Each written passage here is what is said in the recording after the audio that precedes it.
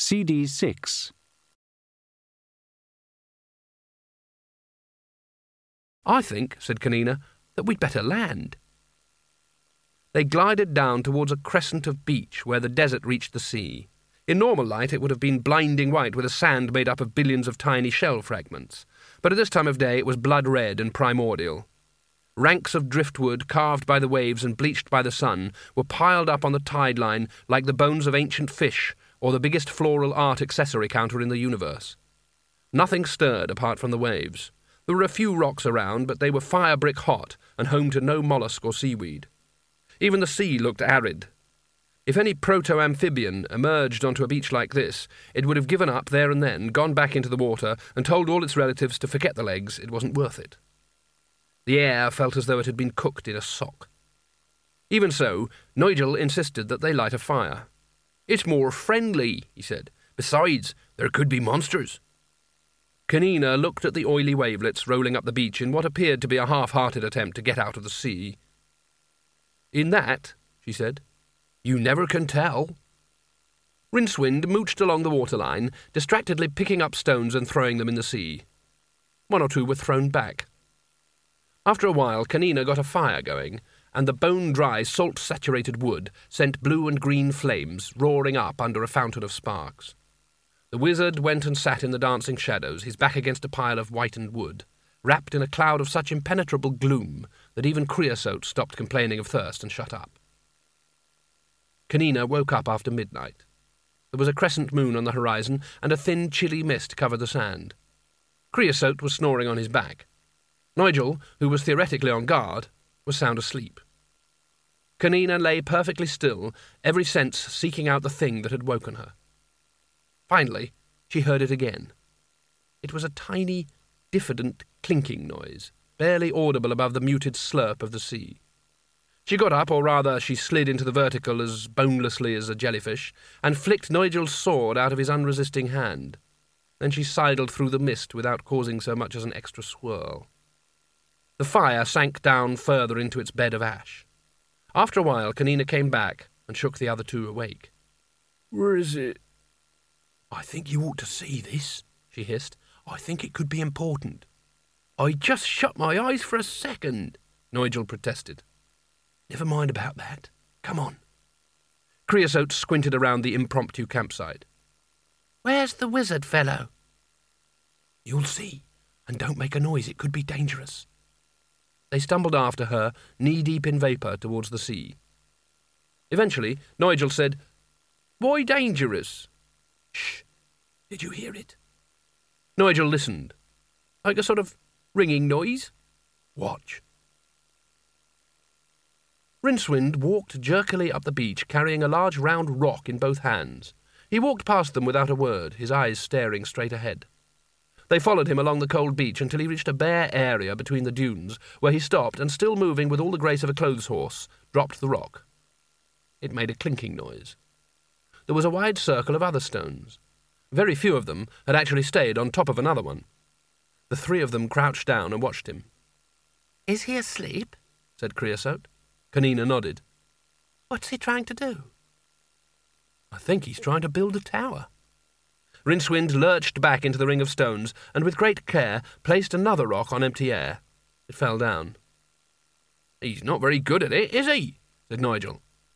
"It is very sad," said Creosote. "Maybe we ought to wake him up," said Kanina. "Only I heard that if you wake up a sleepwalker, their legs fall off or something. What do you think?" "Could be risky with wizards," said Nigel. They tried to make themselves comfortable on the chilly sand.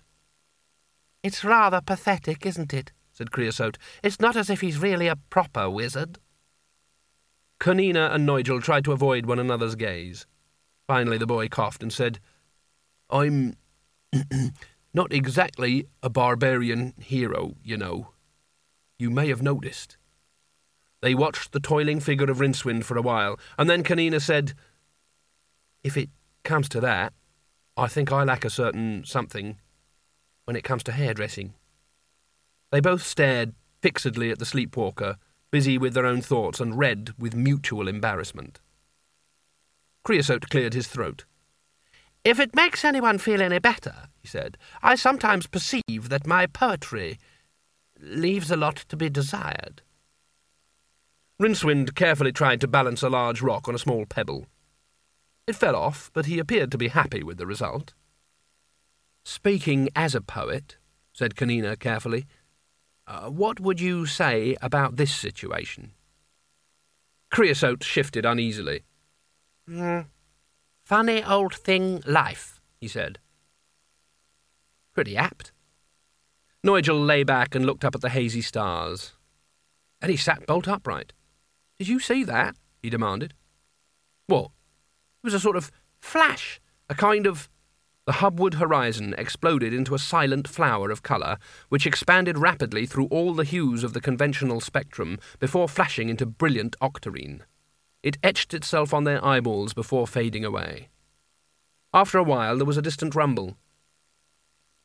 "Some sort of magical weapon," said Kanina, blinking. A gust of warm wind picked up the mist and streamed it past them. "Blow this," said Nigel, getting to his feet. "I'm going to wake him up, even if it means we end up carrying him." He reached out for Rincewind's shoulder just as something went past very high overhead, making a noise like a flock of geese on nitrous oxide. It disappeared into the desert behind them. Then there was a sound that would have set false teeth on edge, a flash of green light, and a thump. "I'll wake him up," said Kanina. "You get the carpet." She clambered over the ring of rocks and took the sleeping wizard gently by the arm, and this would have been a textbook way of waking a somnambulist if Rincewind hadn't dropped the rock he was carrying on his foot. He opened his eyes. "Where am I?" he said. "On the beach. You've been, dreaming." Rincewind blinked at the mist, the sky, the circle of stones, Kanina, the circle of stones again, and finally back at the sky. "What's been happening?" he said. "Some sort of magical fireworks." "Oh, it's started then." He lurched unsteadily out of the circle in a way that suggested to Kanina that perhaps he wasn't quite awake yet, and staggered back towards the remains of the fire. He walked a few steps and then appeared to remember something. He looked down at his foot and said, "Ow." He'd almost reached the fire when the blast from the last spell reached them. It had been aimed at the tower in Al-Khali, which was 20 miles away, and by now the wave front was extremely diffuse. It was hardly affecting the nature of things as it surged over the dunes with a faint sucking noise. The fire burned red and green for a second. One of Nigel's sandals turned into a small and irritated badger, and a pigeon flew out of the seraph's turban. Then it was past and boiling out over the sea. "What was that?" said Nigel. He kicked the badger, who was sniffing at his foot. Said Rincewind. "That!" "Oh, that," said Rincewind. "Just the backwash of a spell. They probably hit the tower in Al-Khali. Must have been pretty big to affect us here." "It probably was." "Hey, that was my palace," said Creosote weakly. "I mean, I know it was a lot, but it was all I had." "Sorry." "But there were people in the city." "They're probably all right," said Rincewind. "Good." "Whatever they are." "What?" Kanina grabbed his arm. "Don't shout at him," she said. "He's not himself." "Ah," said Creosote dourly. "An improvement." "I say, that's a bit unfair," Nigel protested. "I mean, he got me out of the snake pit, and, well, he knows a lot." "Yes, wizards are good at getting you out of the sort of trouble that only wizards can get you into," said Creosote. "Then they expect you to thank them." "Oh, I think—" "It's got to be said," said Creosote, waving his hands irritably. He was briefly illuminated by the passage of another spell across the tormented sky. "Look at that," he snapped. "Oh, he means well. They all mean well. They probably all think the disc would be a better place if they were in charge. Take it from me, there's nothing more terrible than someone out to do the world a favour. Wizards. When all's said and done, what good are they? I mean, can you name me something worthwhile any wizard's done?" "I think that's a bit cruel," said Kanina, but with an edge in her voice that suggested she could be open to persuasion on the subject. "Well, they make me sick," muttered Creosote, who was feeling acutely sober and didn't like it much. "I think we'll all feel better if we try to get a bit more sleep," said Nigel diplomatically. "Things always look better by daylight. Well, nearly always, anyway." "My mouth feels all horrible, too," muttered Creosote, determined to cling on to the remnant of his anger. Kanina turned back to the fire and became aware of a gap in the scenery. It was Rincewind-shaped. "He's gone." In fact, Rincewind was already half a mile over the dark sea, squatting on the carpet like an angry Buddha, his mind a soup of rage, humiliation, and fury, with a side order of outrage. He hadn't wanted much, ever. He'd stuck with wizardry even though he wasn't any good at it. He'd always done his best, and now the whole world was conspiring against him. Well, he'd show them. Precisely who they were, and what they were going to be shown, was merely a matter of detail. He reached up and touched his hat for reassurance, even as it lost its last few sequins in the slipstream. The luggage was having problems of its own. The area around the Tower of Al-Khali, under the relentless magical bombardment, was already drifting beyond that reality horizon where time, space, and matter lose their separate identities and start wearing one another's clothes. It was quite impossible to describe. Here is what it looked like. It looked like a piano sounds shortly after being dropped down a well. It tasted yellow and felt paisley. It smelt like a total eclipse of the moon. Of course, nearer to the tower it got really weird. Expecting anything unprotected to survive in that would be like expecting snow on a supernova. Fortunately, the luggage didn't know this and slid through the maelstrom with raw magic crystallizing on its lid and hinges. It was in a foul mood. But again, there was nothing very unusual about this, except that the crackling fury earthing itself spectacularly all over the luggage in a multicoloured corona gave it the appearance of an early and very angry amphibian crawling out of a burning swamp. It was hot and stuffy inside the tower. There were no internal floors, just a series of walkways around the walls. They were lined with wizards, and the central space was a column of octarine light that creaked loudly as they poured their power into it. At its base stood Abrim, the octarine gems on the hat blazing so brightly that they looked more like holes cut through into a different universe, where in defiance of probability they had come out inside a sun. The vizier stood with his hands out, fingers splayed, eyes shut, mouth a thin line of concentration, balancing the forces. Usually a wizard could control power only to the extent of his own physical capability, but Abrim was learning fast. You made yourself the pinch in the hourglass, the fulcrum on the balance, the roll around the sausage. Do it right, and you were the power. It was part of you, and you were capable of... Has it been pointed out that his feet were several inches off the ground? His feet were several inches off the ground. Abrim was pulling together the potency for a spell that would soar away into the sky and beset the Ankh Tower with 1,000 screaming demons when there came a thunderous knock at the door. There is a mantra to be said on these occasions. It doesn't matter if the door is a tent flap, a scrap of hide on a wind-blown yurt, 3 inches of solid oak with great iron nails in, or a rectangle of chipboard with mahogany veneer, a small light over it made of horrible bits of coloured glass and a bell push that plays a choice of 20 popular melodies that no music lover would want to listen to even after 5 years' sensory deprivation. One wizard turned to another and duly said, "I wonder who that can be at this time of night." There was another series of thumps on the woodwork. "There can't be anyone alive out there," said the other wizard, and he said it nervously, because if you ruled out the possibility of it being anyone alive, that always left the suspicion that perhaps it was someone dead. This time the banging rattled the hinges. "One of us had better go out," said the first wizard. "Good man." "Ah. Oh. Right." He set off slowly down the short arched passage. "I'll just go and see who it is then," he said. "First class." It was a strange figure that made its hesitant way to the door. Ordinary robes weren't sufficient protection in the high-energy field inside the tower, and over his brocade and velvet the wizard wore a thick, padded overall stuffed with rowan shavings and embroidered with industrial-grade sigils. He'd affixed a smoked-glass visor to his pointy hat, and his gauntlets, which were extremely big, suggested that he was a wicket-keeper in a game of cricket played at supersonic speeds.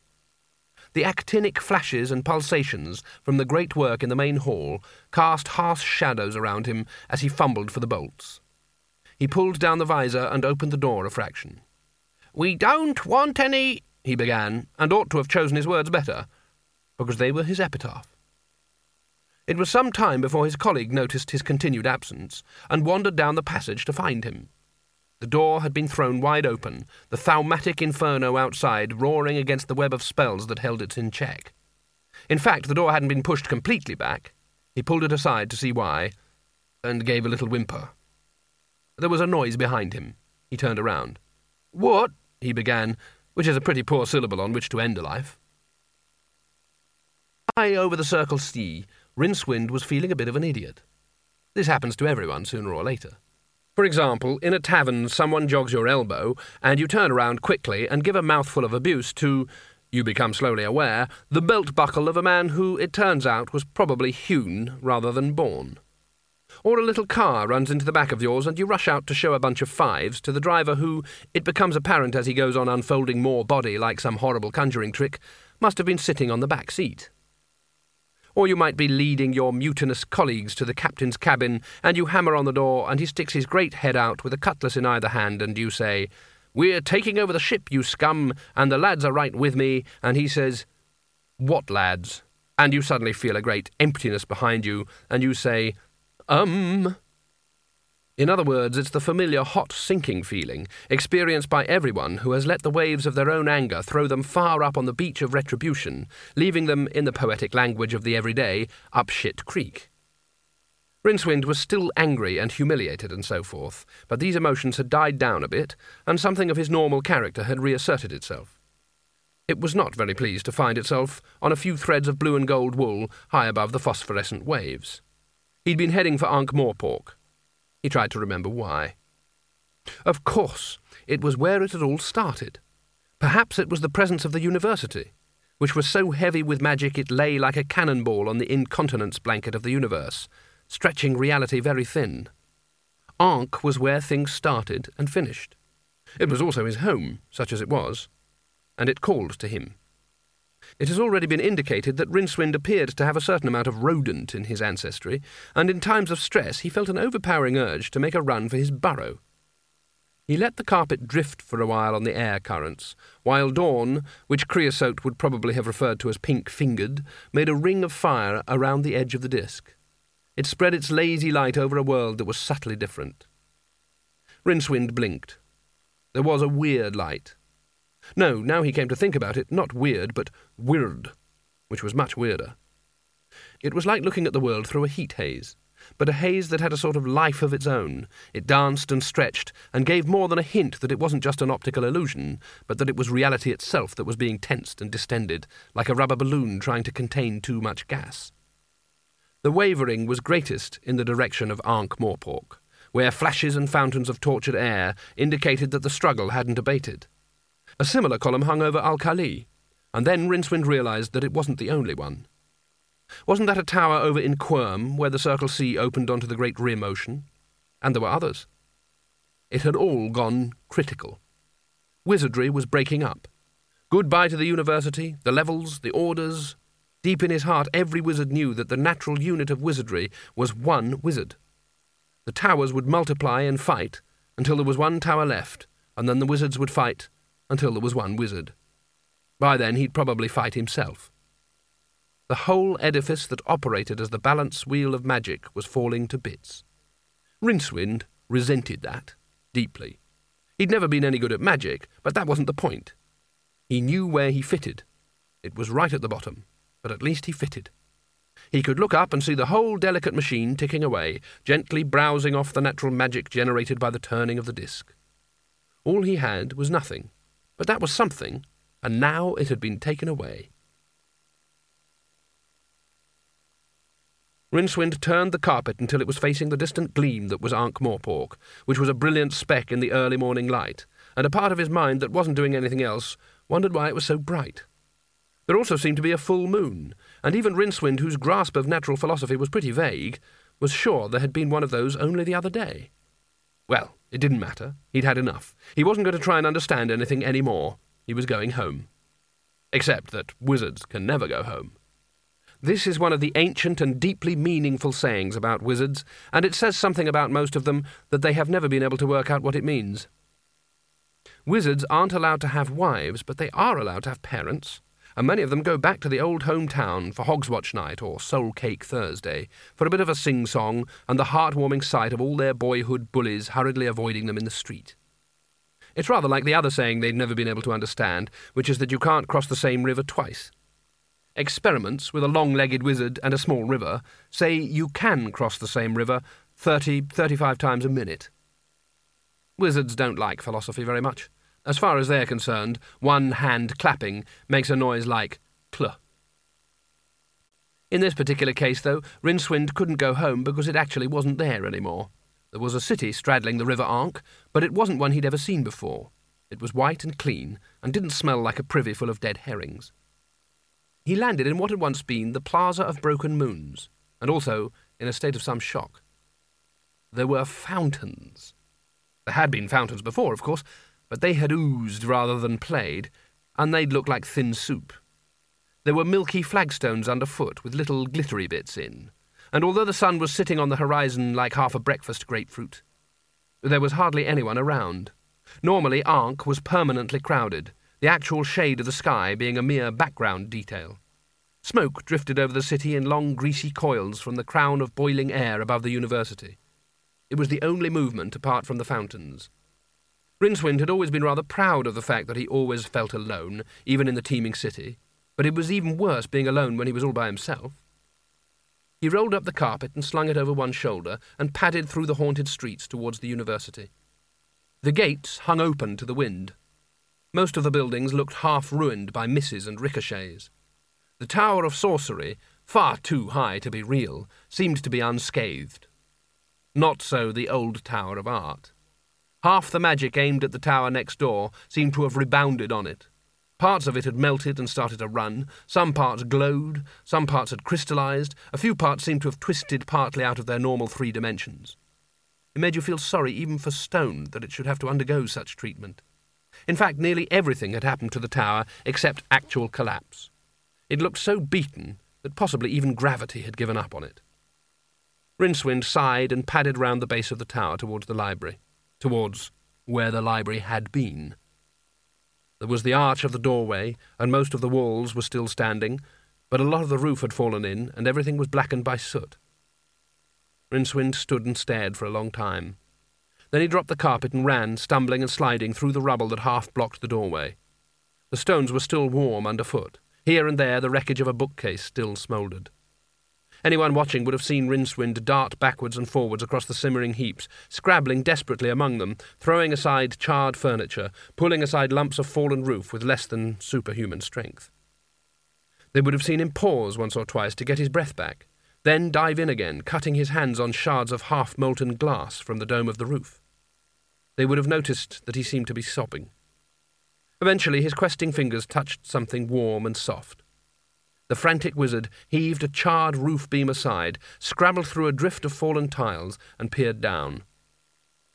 There, half squashed by the beam and baked brown by the fire, was a large bunch of overripe, squashy bananas. He picked one up very carefully and sat and watched it for some time until the end fell off. Then he ate it. "We shouldn't have let him go like that," said Kanina. "How could we have stopped him, oh beauteous doe-eyed eagle?" "But he might do something stupid." "I should think that is very likely," said Creosote primly. "While we do something clever and sit on a baking beach with nothing to eat or drink, is that it?" "You could tell me a story," said Creosote, trembling slightly. "Shut up." The seraph ran his tongue over his lips. "I suppose a quick anecdote is out of the question," he croaked. Kanina sighed. "There's more to life than narrative, you know." "Sorry, I lost control a little there." Now that the sun was well up, the crushed shell beach glowed like a salt flat. The sea didn't look any better by daylight. It moved like thin oil. Away on either side, the beach stretched in long, excruciatingly flat curves, supporting nothing but a few clumps of withered dune grass, which lived off the moisture in the spray. There was no sign of any shade. "The way I see it," said Kanina, "this is a beach, and that means sooner or later we'll come to a river, so all we have to do is keep walking in one direction." "And yet, delightful snow on the slopes of Mount Erytor, we do not know which one." Nigel sighed and reached into his bag. He said, "Excuse me, would this be any good? I stole it, sorry." He held out the lamp that had been in the treasury. "It's magic, isn't it?" he said hopefully. "I've heard about them. It's worth a try, isn't it?" Creosote shook his head. But you said your grandfather used it to make his fortune, said Kanina. A lamp, said the seraph. He used a lamp, not this lamp. No, the real lamp was a battered old thing, and one day this wicked peddler came round, offering new lamps for old, and my great-grandmother gave it to him for this one. The family kept it in the vault as a sort of memorial to her. A truly stupid woman. It doesn't work, of course. You tried it? No, but he wouldn't have given it away if it was any good, would he? Give it a rub, said Kanina. It can't do any harm. I wouldn't, warned Creosote. Nigel held the lamp gingerly. It had a strangely sleek look, as if someone had set out to make a lamp that could go fast. He rubbed it. The effects were curiously unimpressive.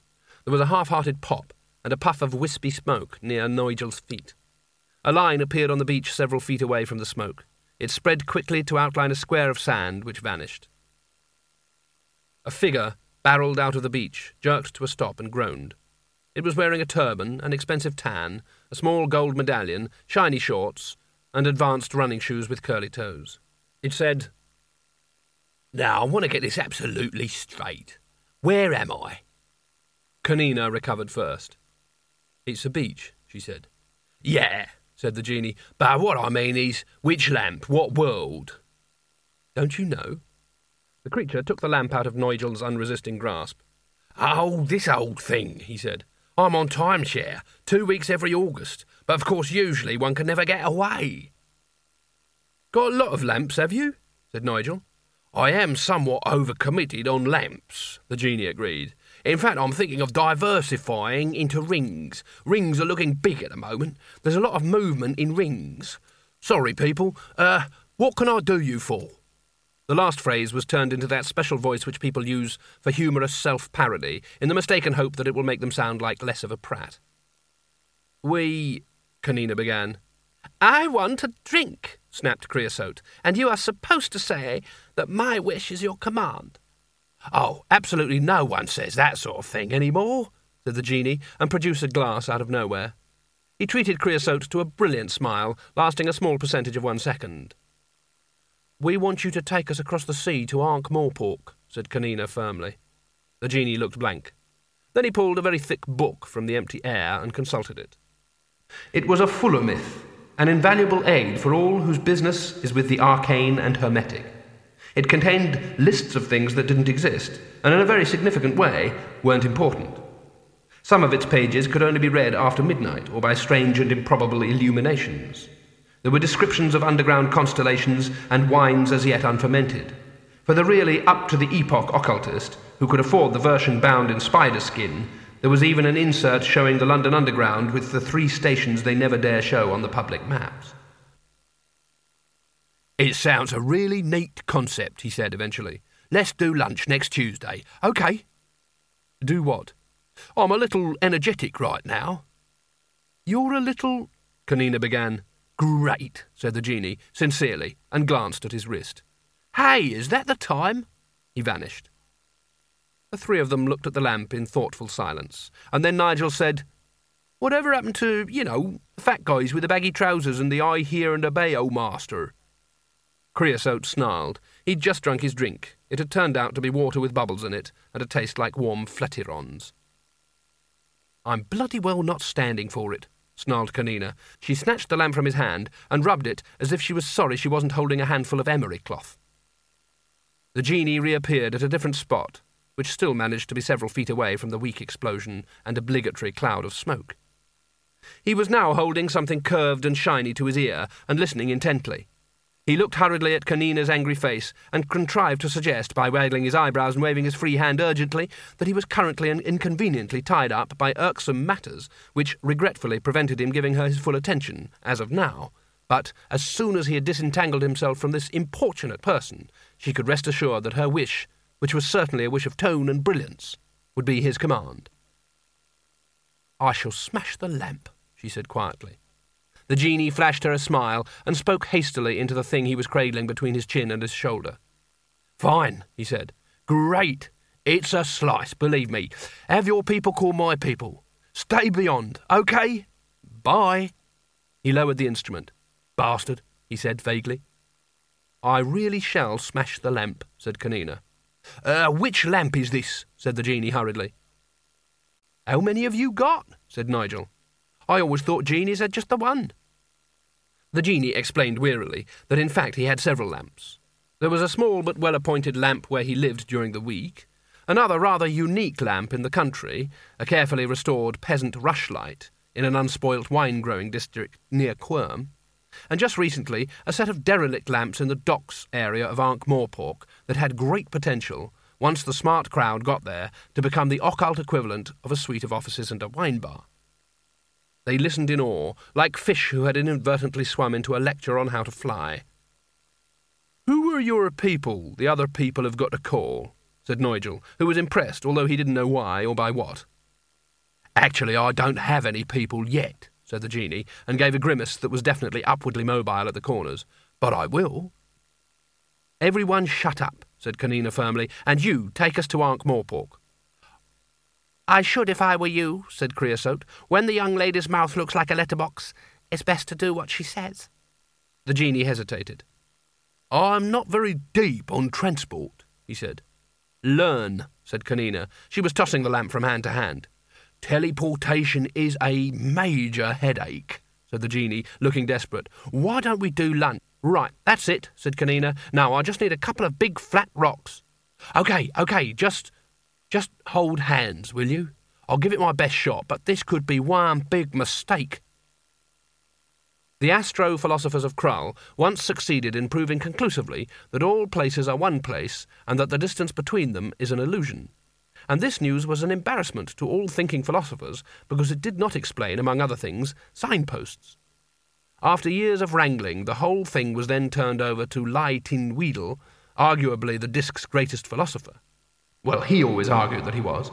Who after some thought proclaimed that although it was indeed true that all places were one place, that place was very large. And so psychic order was restored. Distance is, however, an entirely subjective phenomenon, and creatures of magic can adjust it to suit themselves. They're not necessarily very good at it. Rincewind sat dejectedly in the blackened ruins of the library, trying to put his finger on what was wrong with them. Well, everything for a start. It was unthinkable that the library should be burned. It was the largest accumulation of magic on the disc. It underpinned wizardry. Every spell ever used was written down in it somewhere. Burning them was... There weren't any ashes. Plenty of wood ashes, lots of chains, lots of blackened stone, lots of mess. But thousands of books don't burn easily. They would leave bits of cover and piles of feathery ash, and there wasn't any. Rincewind stirred the rubble with his toe. There was only the one door into the library. Then there were the cellars. He could see the stairs down to them, choked with garbage. But you couldn't hide all the books down there. You couldn't teleport them out either. They would be resistant to such magic. Anyone who tried something like that would end up wearing his brains outside his hat. There was an explosion overhead. A ring of orange fire formed about halfway up the Tower of Sourcery, ascended quickly, and soared off towards Quirm. Rincewind slid around on his makeshift seat and stared up at the Tower of Art. He got the distinct impression that it was looking back at him. It was totally without windows, but for a moment he thought he saw a movement up amongst the crumbling turrets. He wondered how old the tower really was. Older than the university, certainly. Older than the city, which had formed about it like a scree around a mountain. Maybe older than geography. There had been a time when the continents were different, Rincewind understood, and then they'd sort of shuffled more comfortably together like puppies in a basket. Perhaps the tower had been washed up on the waves of rock from somewhere else. Maybe it had been there before the disc itself, but Rincewind didn't like to consider that because it raised uncomfortable questions about who built it and what for. He examined his conscience. It said, "I'm out of options. Please yourself." Rincewind stood up and brushed the dust and ash off his robe, removing quite a lot of the molting red plush as well. He removed his hat, made a preoccupied attempt at straightening the point, and replaced it on his head. Then he walked unsteadily towards the Tower of Art. It was a very old and quite small door at the base. He wasn't at all surprised when it opened as he approached. "Strange place," said Nigel. "Funny curve to the walls." "Where are we?" said Kanina. "And is there any alcohol?" said Creosote. "Probably not," he added. "Why is it rocking?" said Kanina. "I've never been anywhere with metal walls before." She sniffed. "Can you smell oil?" she added suspiciously. The genie reappeared, although this time without the smoke and erratic trapdoor effects. It was noticeable that he tried to keep as far away from Kanina as politely possible. "Everyone okay?" he said. "Is this Ankh?" she said. "Only when we wanted to go there, we rather hoped you'd put us somewhere with a door." "You're on your way," said the genie. "In what?" Something about the way in which the spirit hesitated caused Nigel's mind to leap a tall conclusion from a standing start. He looked down at the lamp in his hands. He gave it an experimental jerk. The floor shook. "Oh, no," he said. "It's physically impossible." "We're in the lamp?" said Kanina. The room trembled again as Nigel tried to look down the spout. "Don't worry about it," said the genie. "In fact, don't think about it, if possible." He explained, although explained is probably too positive a word, and in this case really means failed to explain, but at some length, that it was perfectly possible to travel across the world in a small lamp being carried by one of the party, the lamp itself moving because it was being carried by one of the people inside it, because of A, the fractal nature of reality, which meant that everything could be thought of as being inside everything else, and B, creative public relations. The trick relied on the laws of physics, failing to spot the flaw until the journey was complete. "In the circumstances, it is best not to think about it, yeah?" said the genie. "Like not thinking about pink rhinoceroses?" said Nigel, and gave an embarrassed laugh as they stared at him. "It was a sort of game we had," he said. "You had to avoid thinking of pink rhinoceroses." He coughed. "I didn't say it was a particularly good game." He squinted down the spout again. "No," said Kanina. "Not very." Said the genie. "Would anyone like coffee? Some sounds? Quick game of significant quest?" Very popular among the gods, demigods, demons, and other supernatural creatures who feel at home with questions like, "What is it all about?" and "Where will it all end?" "Drink?" said Creosote. "White wine?" "Foul muck." The genie looked shocked. "Red is bad for—" it began. "But any port in a storm," said Creosote hurriedly. "Or sauterne even, but no umbrella in it." It dawned on the seraph that this wasn't the way to talk to the genie. He pulled himself together a bit. "No umbrella by the 5 moons of Nazrim, or bits of fruit salad, or olives, or curly straws, or ornamental monkeys. I command thee by the 17 side rights of Sarudin." "I'm not an umbrella person," said the genie sulkily. "It's pretty sparse in here," said Kanina. "Why don't you furnish it?" "What I don't understand," said Nigel, "is if we're all in the lamp I'm holding, then the me in the lamp is holding a smaller lamp, and in that lamp—" The genie waved his hands urgently. "Don't talk about it," he commanded. "Please." Nigel's honest brow wrinkled. "Yes, but," he said, "is there a lot of me, or what?" "It's all cyclic, but stop drawing attention to it, yeah? Oh, shit." There was the subtle, unpleasant sound of the universe suddenly catching on. It was dark in the tower, a solid core of antique darkness that had been there since the dawn of time and resented the intrusion of the upstart daylight that nipped in around Rincewind. He felt the air move as the door shut behind him, and the dark poured back, filling up the space where the light had been so neatly that you couldn't even see the join even if the light had still been there. The interior of the tower smelled of antiquity with a slight suspicion of raven droppings. It took a great deal of courage to stand there in that dark. Rincewind didn't have that much, but stood there anyway. Something started to snuffle around his feet, and Rincewind stood very still. The only reason he didn't move was for fear of treading on something worse. Then a hand like an old leather glove touched his, very gently, and a voice said, "Ook." Rincewind looked up. The dark yielded just once to a vivid flash of light, and Rincewind saw. The whole tower was lined with books. They were squeezed on every step of the rotting spiral staircase that wound up inside. They were piled high up on the floor, although something about the way in which they were piled suggested that the word huddled would be more appropriate. They had lodged all right. They had perched on every crumbling ledge. They were observing him in some covert way that had nothing to do with the normal six senses. Books are pretty good at conveying meaning, not necessarily their own personal meanings, of course, and Rincewind grasped the fact that they were trying to tell him something. There was another flash. He realized that it was magic from the sorcerer's tower, reflected down from the distant hole that led onto the roof. At least it enabled him to identify Waffles, who was wheezing at his right foot. That was a bit of a relief. Now, if he could just put a name to the soft, repetitive slithering noise near his left ear. There was a further obliging flash, which found him looking directly into the little yellow eyes of the patrician, who was clawing patiently at the side of his glass jar. It was a gentle, mindless scrabbling, as if the little lizard wasn't particularly trying to get out, but was just vaguely interested in seeing how long it would take to wear the glass away. Rincewind looked down at the pear-shaped bulk of the librarian. "There's thousands of them," he whispered, his voice being sucked away and silenced by the massed ranks of books. "How did you get them all in here?" "Ook, ook." "Eh, what?" "Ook," repeated the librarian, making vigorous flapping motions with his bald elbows. "Fly? Ook.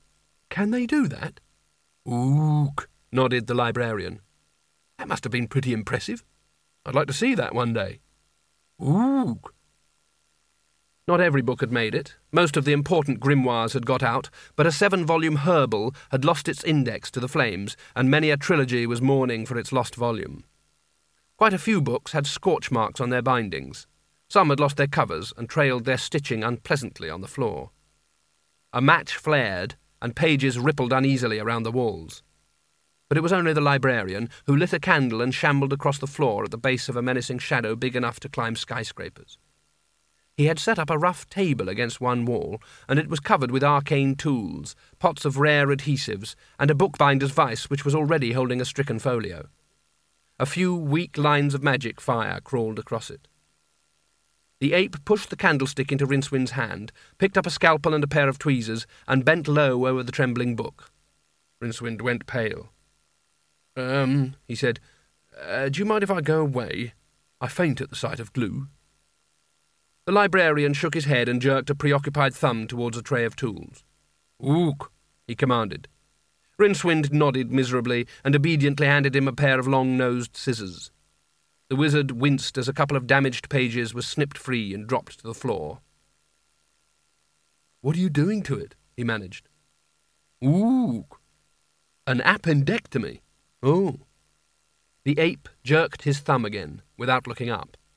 Rincewind fished a needle and thread out of the ranks on the tray and handed them over. There was a silence, broken only by the scritching sound of thread being pulled through paper, until the librarian straightened up and said, "Ook." Rincewind pulled out his handkerchief and mopped the ape's brow. "Ook. Don't mention it. Is it going to be all right?" The librarian nodded. There was also a general, almost inaudible sigh of relief from the tier of books above them. Rincewind sat down. The books were frightened. In fact, they were terrified. The presence of the sorcerer made their spines creep, and the pressures of their attention closed in around him like a vice. "All right," he mumbled, "but what can I do about it?" "Ooh." The librarian gave Rincewind a look that would have been exactly like a quizzical look over the top of a pair of half-moon spectacles, if he had been wearing any, and reached for another broken book. "I mean, you know I'm no good at magic." "Ook." "The sorcery that's about now, it's terrible stuff. I mean, it's the original stuff from right back in the dawn of time. Or around breakfast, at any rate." "Ook." "It'll destroy everything eventually, won't it?" "Ook." "It's about time someone put a stop to this sorcery, right?" "Ook." "Only it can't be me, you see. When I came here, I thought I could do something. But that tower is so big. It must be proof against all magic. If really powerful wizards won't do anything about it, how can I?" "Ook," agreed the librarian, sewing a ruptured spine. "So you see, I think someone else can save the world this time. I'm no good at it." The ape nodded, reached across, and lifted Rincewind's hat from his head. "Hey!" The librarian ignored him, picked up a pair of shears. "Look, that's my hat, if you don't mind. Don't you dare do that to my—" He leapt across the floor and was rewarded with a thump across the side of the head, which would have astonished him if he'd had time to think about it. The librarian might shuffle around the place like a good-natured wobbly balloon, but underneath that oversized skin was a framework of superbly cantilevered bone and muscle that could drive a fistful of calloused knuckles through a thick oak plank. Running into the librarian's arms was like hitting a hairy iron bar. Waffles started to bounce up and down, yelping with excitement. Rincewind screamed a hoarse, untranslatable yell of fury, bounced off the wall, snatched up a fallen rock as a crude club, kicked forward and stopped dead. The librarian was crouched in the centre of the floor with the shears touching but not yet cutting the hat, and he was grinning at Rincewind. They stood like a frozen tableau for some seconds. Then the ape dropped the shears, flicked several imaginary flecks of dust off the hat, straightened the point, and placed it on Rincewind's head. A few shocked moments after this, Rincewind realised that he was holding up at arm's length a very large and extremely heavy rock. He managed to force it away on one side before it recovered from the shock and remembered to fall on him. "I see," he said, sinking back against the wall and rubbing his elbows. "And all that's supposed to tell me something, is it? A moral lesson. Let Rincewind confront his true self. Let him work out what he's really prepared to fight for, eh? Well, it was a very cheap trick, and I've news for you. If you think it worked—" He snatched the hat brim. "If you think it worked, if you think you've got another thought. Listen, if you think—" His voice stuttered into silence. Then he shrugged. "All right, but when you get down to it, what can I actually do?" The librarian replied with an expansive gesture that indicated as clearly as if he had said "ook" that Rincewind was a wizard with a hat, a library of magical books, and a tower. This could be regarded as everything a magical practitioner could need. An ape, a small terrier with halitosis, and a lizard in a jar were optional extras. Rincewind felt a slight pressure on his foot. Waffles, who was extremely slow on the uptake, had fastened his toothless gums onto the toe of Rincewind's boot and was giving it a vicious suck. He picked the little dog up by the scruff of its neck and the bristly stub that, for the want of a better word, it called its tail, and gently lifted it sideways. "Okay," he said. "You'd better tell me what's been happening here." From the Karak Mountains, overlooking the vast cold Stowe plain, in the middle of which Ankh-Morpork sprawled like a bag of dropped groceries, the view was particularly impressive. Miss-hits and ricochets from the magical battle were expanding outwards and upwards in a bowl-shaped cloud of curdled air at the heart of which strange lights flashed and sparkled. The roads leading away from it were packed with refugees, and every inn and wayside tavern was crowded out, or nearly everyone. No one seemed to want to stop at the rather pleasant little pub nestling among the trees just off the road to Quirm. It wasn't that they were frightened to go inside, it was just that, for the moment, they weren't being allowed to notice it. There was a disturbance in the air about half a mile away, and 3 figures dropped out of nowhere into a thicket of lavender. They lay supine in the sunshine among the broken, fragrant branches until their sanity came back. Then Creosote said, "Where are we, do you suppose?" "It smells like someone's underwear drawer," said Canina. "Not mine," said Nigel firmly. He eased himself up gently and added, "Has anyone seen the lamp?" "Forget it. It's probably been sold to build a wine bar," said Canina. Nigel scrabbled around among the lavender stems until his hands found something small and metallic. "Got it," he declared. "Don't rub it," said the other two in harmony. They were too late anyway, but that didn't much matter, because all that happened when Nigel gave it a cautious buff was the appearance of some small smoking red letters in mid-air. "Hi," Nigel read aloud. "Do not put down the lamp because your custom is important to us. Please leave a wish after the tone, and very shortly it will be our command. In the meantime, have a nice eternity." He added, I think he's a bit overcommitted." Canina said nothing. She was staring out across the plains to the broiling storm of magic. Occasionally some of it would detach and soar away to some distant tower. She shivered despite the growing heat of the day. "We ought to get down there as soon as possible," she said. "It's very important."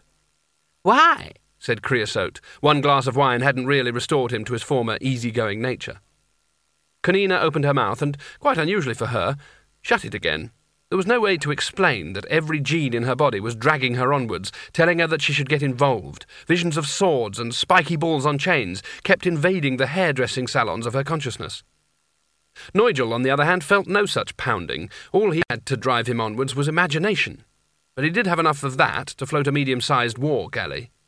He looked toward the city with what would have been, but for his lack of chin, an expression of set-jawed determination. Creosote realised that he was outnumbered. "Do they have any drink down there?" he said. "Lots," said Nigel. "That might do for a start," the seraph conceded. "All right, lead on, oh peach-breasted daughter of—" "And no poetry." They untangled themselves from the thicket and walked down the hillside until they reached the road, which before very long went past the aforementioned tavern, or as Creosote persisted in calling it, caravanserai.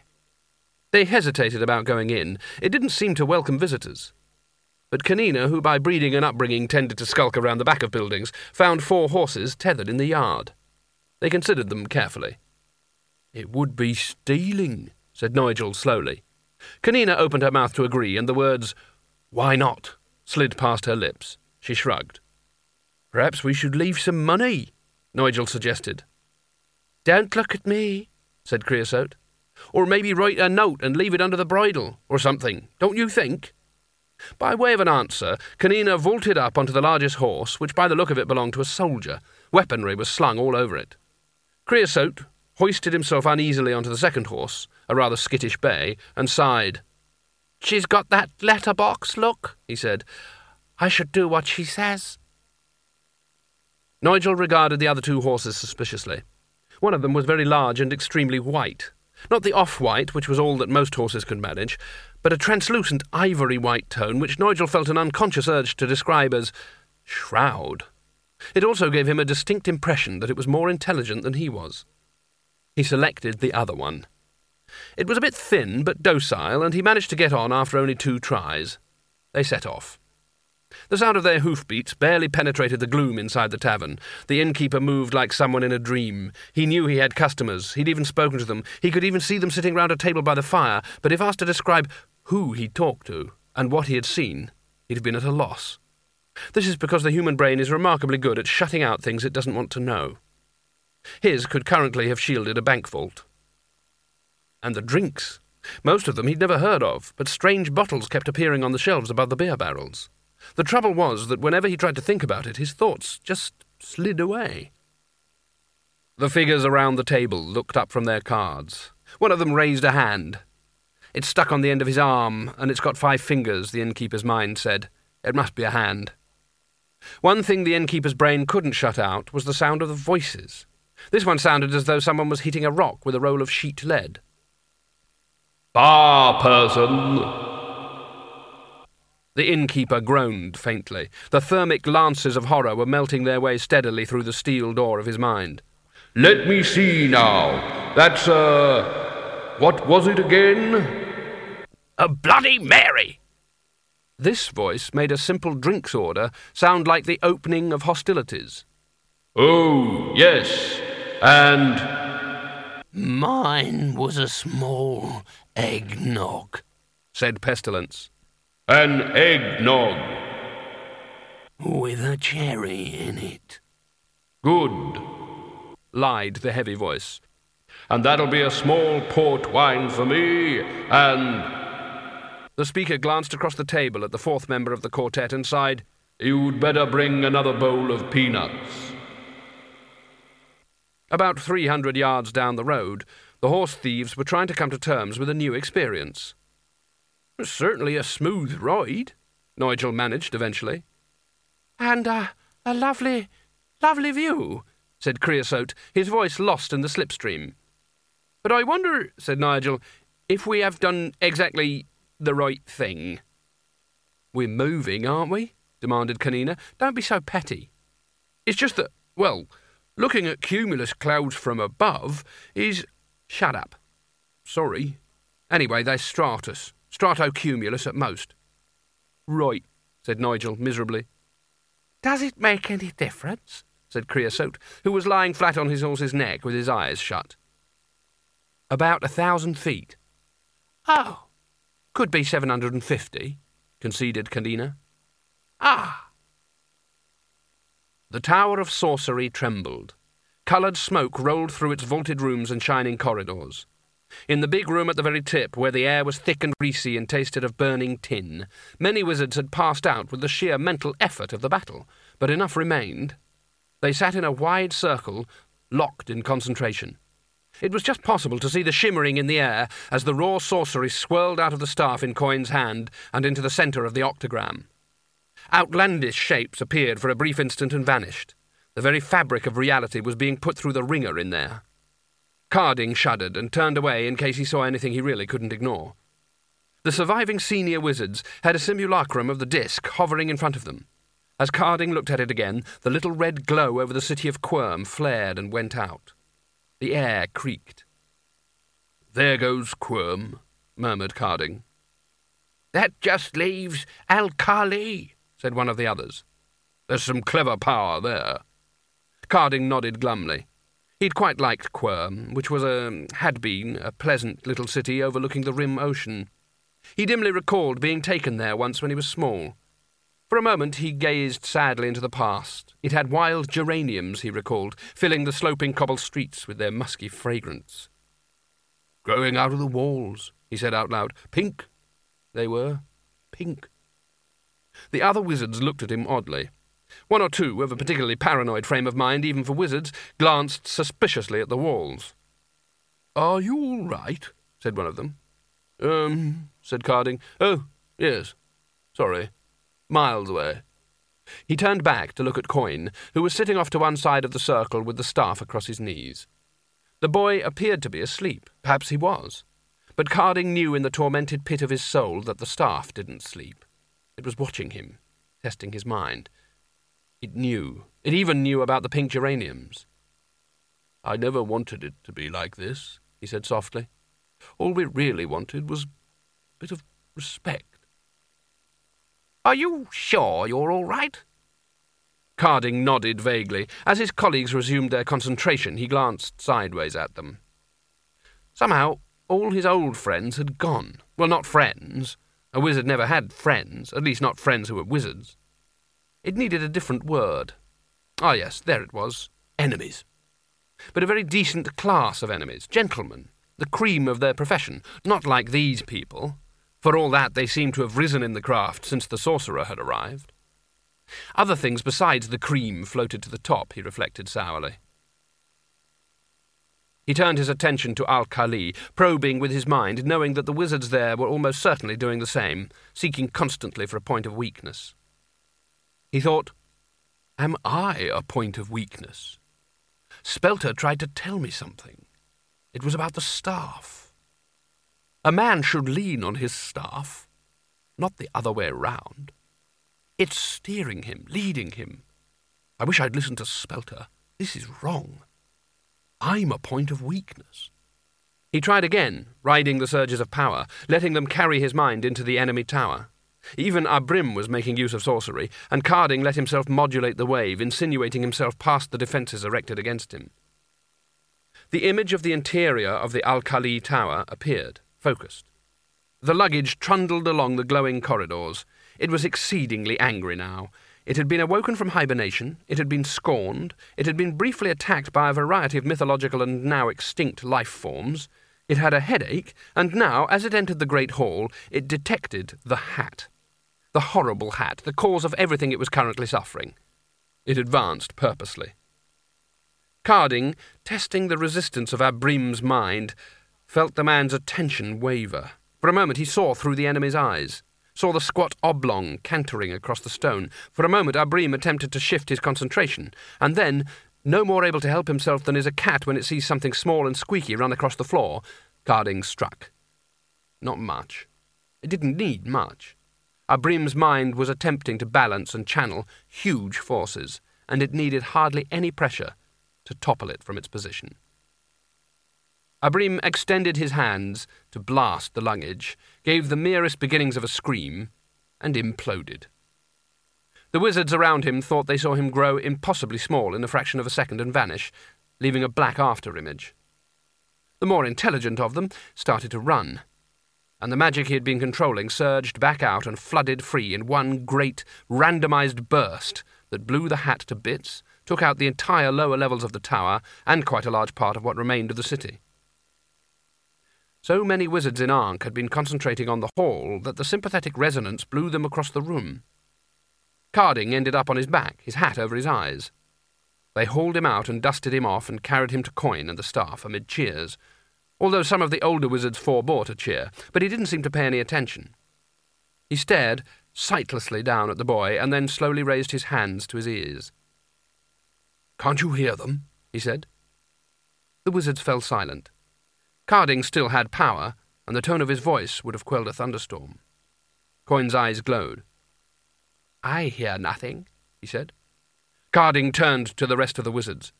"Can't you hear them?" They shook their heads. One of them said, "Hear what, brother?"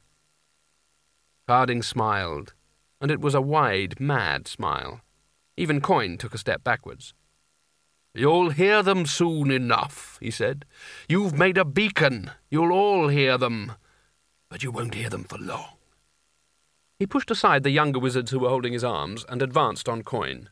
"You're pouring sorcery into the world, and other things are coming with it," he said. "Others have given them a pathway, but you've given them an avenue." He sprang forwards and snatched the black staff out of Coin's hands and swung it up in the air to smash it against the wall. Carding went rigid as the staff struck back.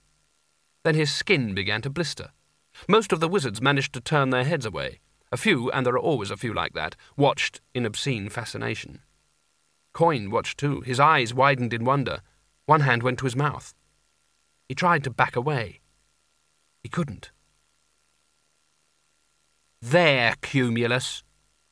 "Oh, marvellous," said Nigel weakly. "Weight doesn't come into it. My steed has carried armies, my steed has carried cities, yea, he hath carried all things in their due time," said Death. "But he's not going to carry you three." "Why not?" "It's a matter of the look of the thing." "It's going to look pretty good then, isn't it?" said War testily. "The one horseman and the 3 pedestrians of the apocalypse." "Perhaps you could ask them to wait for us," said Pestilence, his voice sounding like something dripping out of the bottom of a coffin. "I have things to attend to," said Death. He made a little clicking noise with his teeth. "I'm sure you'll manage. You normally do." War watched the retreating horse. "Sometimes he really gets on my nerves. Why is he always so keen to have the last word?" he said. "Force of habit, I suppose." They turned back to the tavern. Neither spoke for some time, and then War said, "Where's Famine?"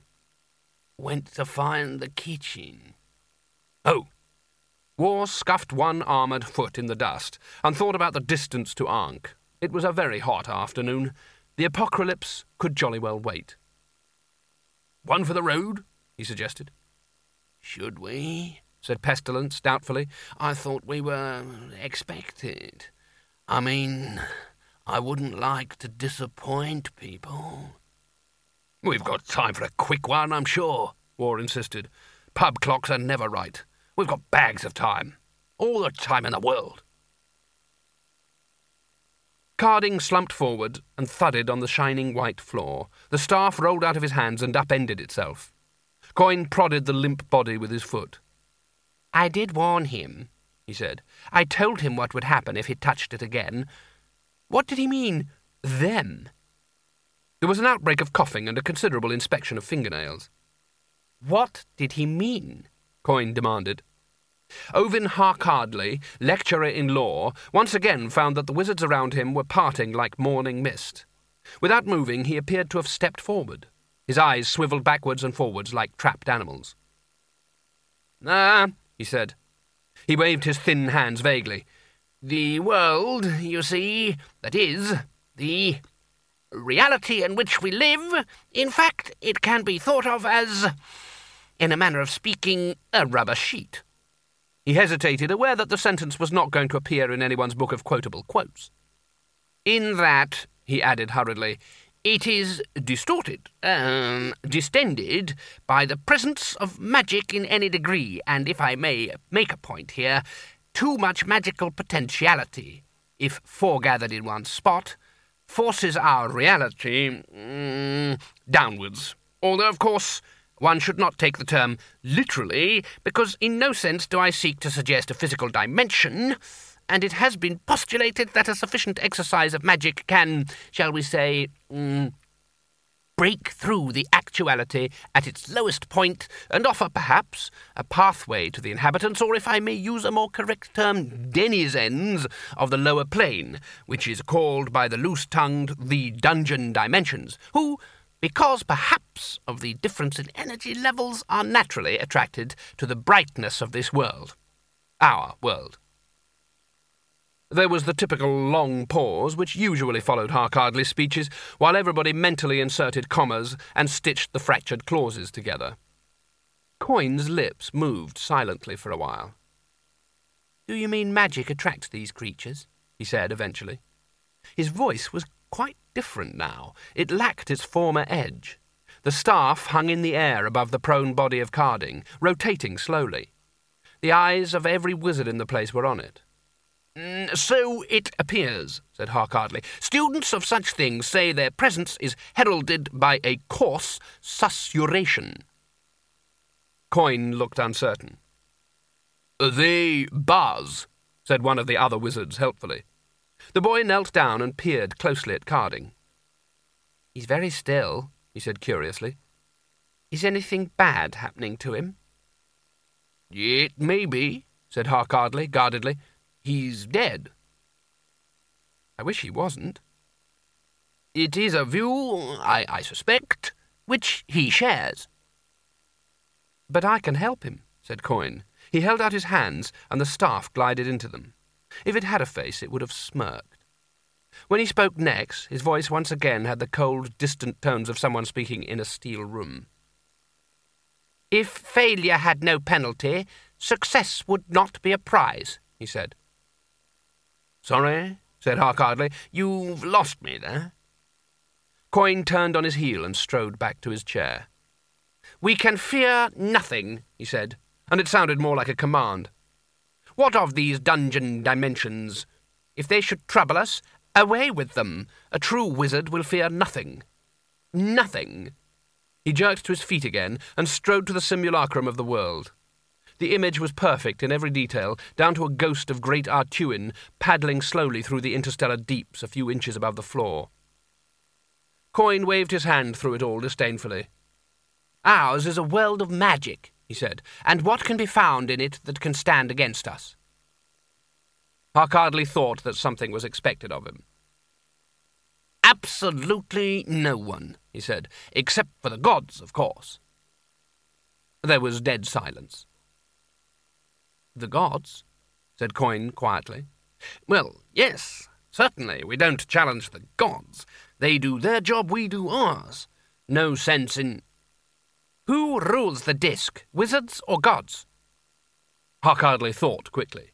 "Oh, wizards, of course, but as it were, under the gods." End of CD 6.